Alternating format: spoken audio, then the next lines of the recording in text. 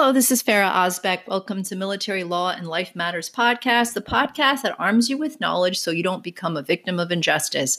So it's October 2019. I'm back from my 1-year sabbatical. It was, I had a year off. I call it a sabbatical, and it was mainly to catch up and work with my clients, my discharge review board clients I had. I've attended a lot of board hearings with every service. So I've been to the Air Force Discharge Review Board. I've been to the Army, the Navy, which includes my Navy and Marine clients, and also the Coast Guard, actually. So I've been to all the boards in person. So I look forward to sharing with you my experiences there. Of course, I will not in any way divulge any facts or confidences from my clients' cases, but I can actually just share with you, the experiences, the type of things that are helpful or not helpful. I've had a lot of document review cases, so I'm going to talk about those. Again, not about the specific cases, but just the process and the different things I'm seeing from the boards, how they apply this DoD liberal guidance they talk about, how if they are even applying the Wilkie guidance. So in November, what I plan to do actually, again, now that I'm back from my sabbatical, is I plan on going through a series of very detailed podcasts where it's my goal to help a veteran who wants to put together an application on their own for free, they can just do it on their own. And it's really to walk you through every step. So tell you which form you use, whether it's the DD-293 or the DD-149, walk you through each step, because if you're just because you're a veteran, it doesn't mean you know how to do this. I know how to do it because I've done this. I've researched it. I know which forms to use.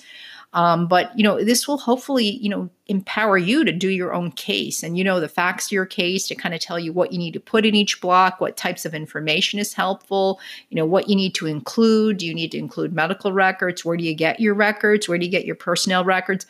I just know from experience of people emailing and calling me, they don't know. A lot of veterans they just don't know, because again, I only know it because I've done this, right? I wouldn't have known otherwise. So I look forward to doing that. I really want to empower you to do your own cases, because I'm one person. I really cannot help everyone that contacts me. I get a lot of calls. I just can't. I'm a solo practice. So my goal is really to just teach you and guide you and give you all that knowledge so you can put together a case yourself.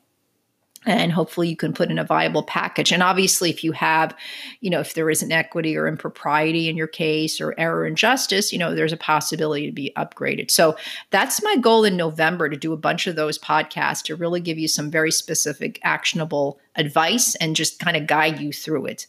That's coming up in November. I'm not sure how many episodes that will be, but enough to kind of go through the whole process. And if you want to leave me a little voicemail through the Anchor podcast platform, you can. If you have any questions, I can answer that for everyone if it's applicable. Or if you want to send me an email, I could do a recording to answer the question best I can. And I have blogs on this stuff too. Some people like to just listen to a podcast. I love to listen to podcasts when I'm doing things. It's just easier to listen if you're doing some other things and you can multitask. So it's just a different way to absorb information. So that's coming up in November. I'm going to, my next podcast, actually, that I'll release in October. I have a bunch of clients, actually, mostly Air Force, dealing with, these are active duty clients that are officers. And I'm actually helping them with what's called an officer grade determination. It's a process an officer goes through if they're retiring and have some type of misconduct in their current grade. So I'll go into specifics about that in my next episode. So look out for that if you're an officer or know someone. But again, it only applies to, certain officers going through a process. And I love doing those cases. They're very rewarding. I really do enjoy that. I love helping clients. They definitely deserve to retire in grade. So I love helping and doing those type of cases. So I'm going to do one. Again, I have blogs on that on my website, but some people like to just listen, and I can just share you my perspective. Again, never divulging any information about any client, just get some just general information about the regs, how it affects you, tangible effects of not retiring grade, intangible effects of not retiring grade. So that'll be my next podcast.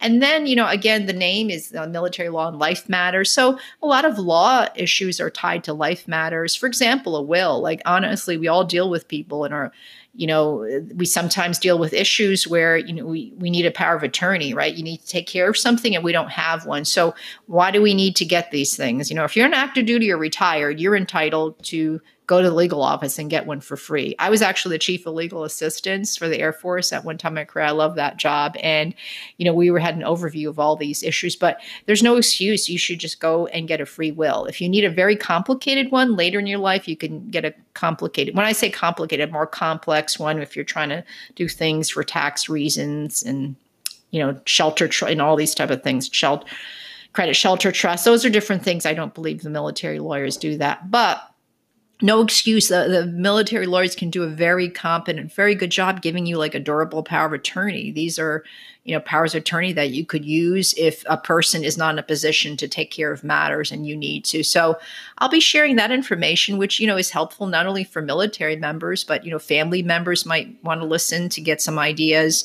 Again, hopefully it's going to be useful for military, for veterans, retirees, family members.